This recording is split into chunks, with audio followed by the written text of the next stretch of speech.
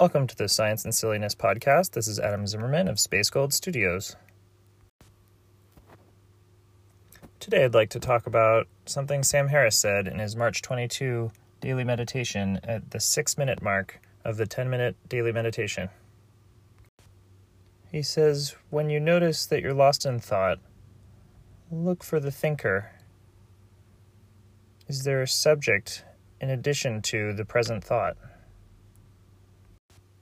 Needless to say, the nature of the self has been difficult to identify for a long time, but one Terence Deacon, a professor at Berkeley, has put forward an excellent way to think about it. One of his friends, Jeremy Sherman, wrote a book on this topic that is the easiest way for lay people to get into the subject, called Neither Ghost Nor Machine: How Mind Emerged from Matter, by Jeremy Sherman. Again, the question is the self different from the thought? The way to think about it from Terence Deacon and Jeremy Sherman is that the self is a second-order intrinsic constraint, or as I like to say, a constraint on work that regenerates that constraint. The self is a constraint on work that regenerates that constraint. It is a constraint on the thermodynamic work that our body does, such that that work regenerates the self, which is a constraint through the body on work that regenerates the constraint on the work. A second-order intrinsic constraint. A constraint on work that regenerates that constraint. There are other constraints on the work that the body does. For example, if your arm is in a cast, that constrains the work that that arm can do.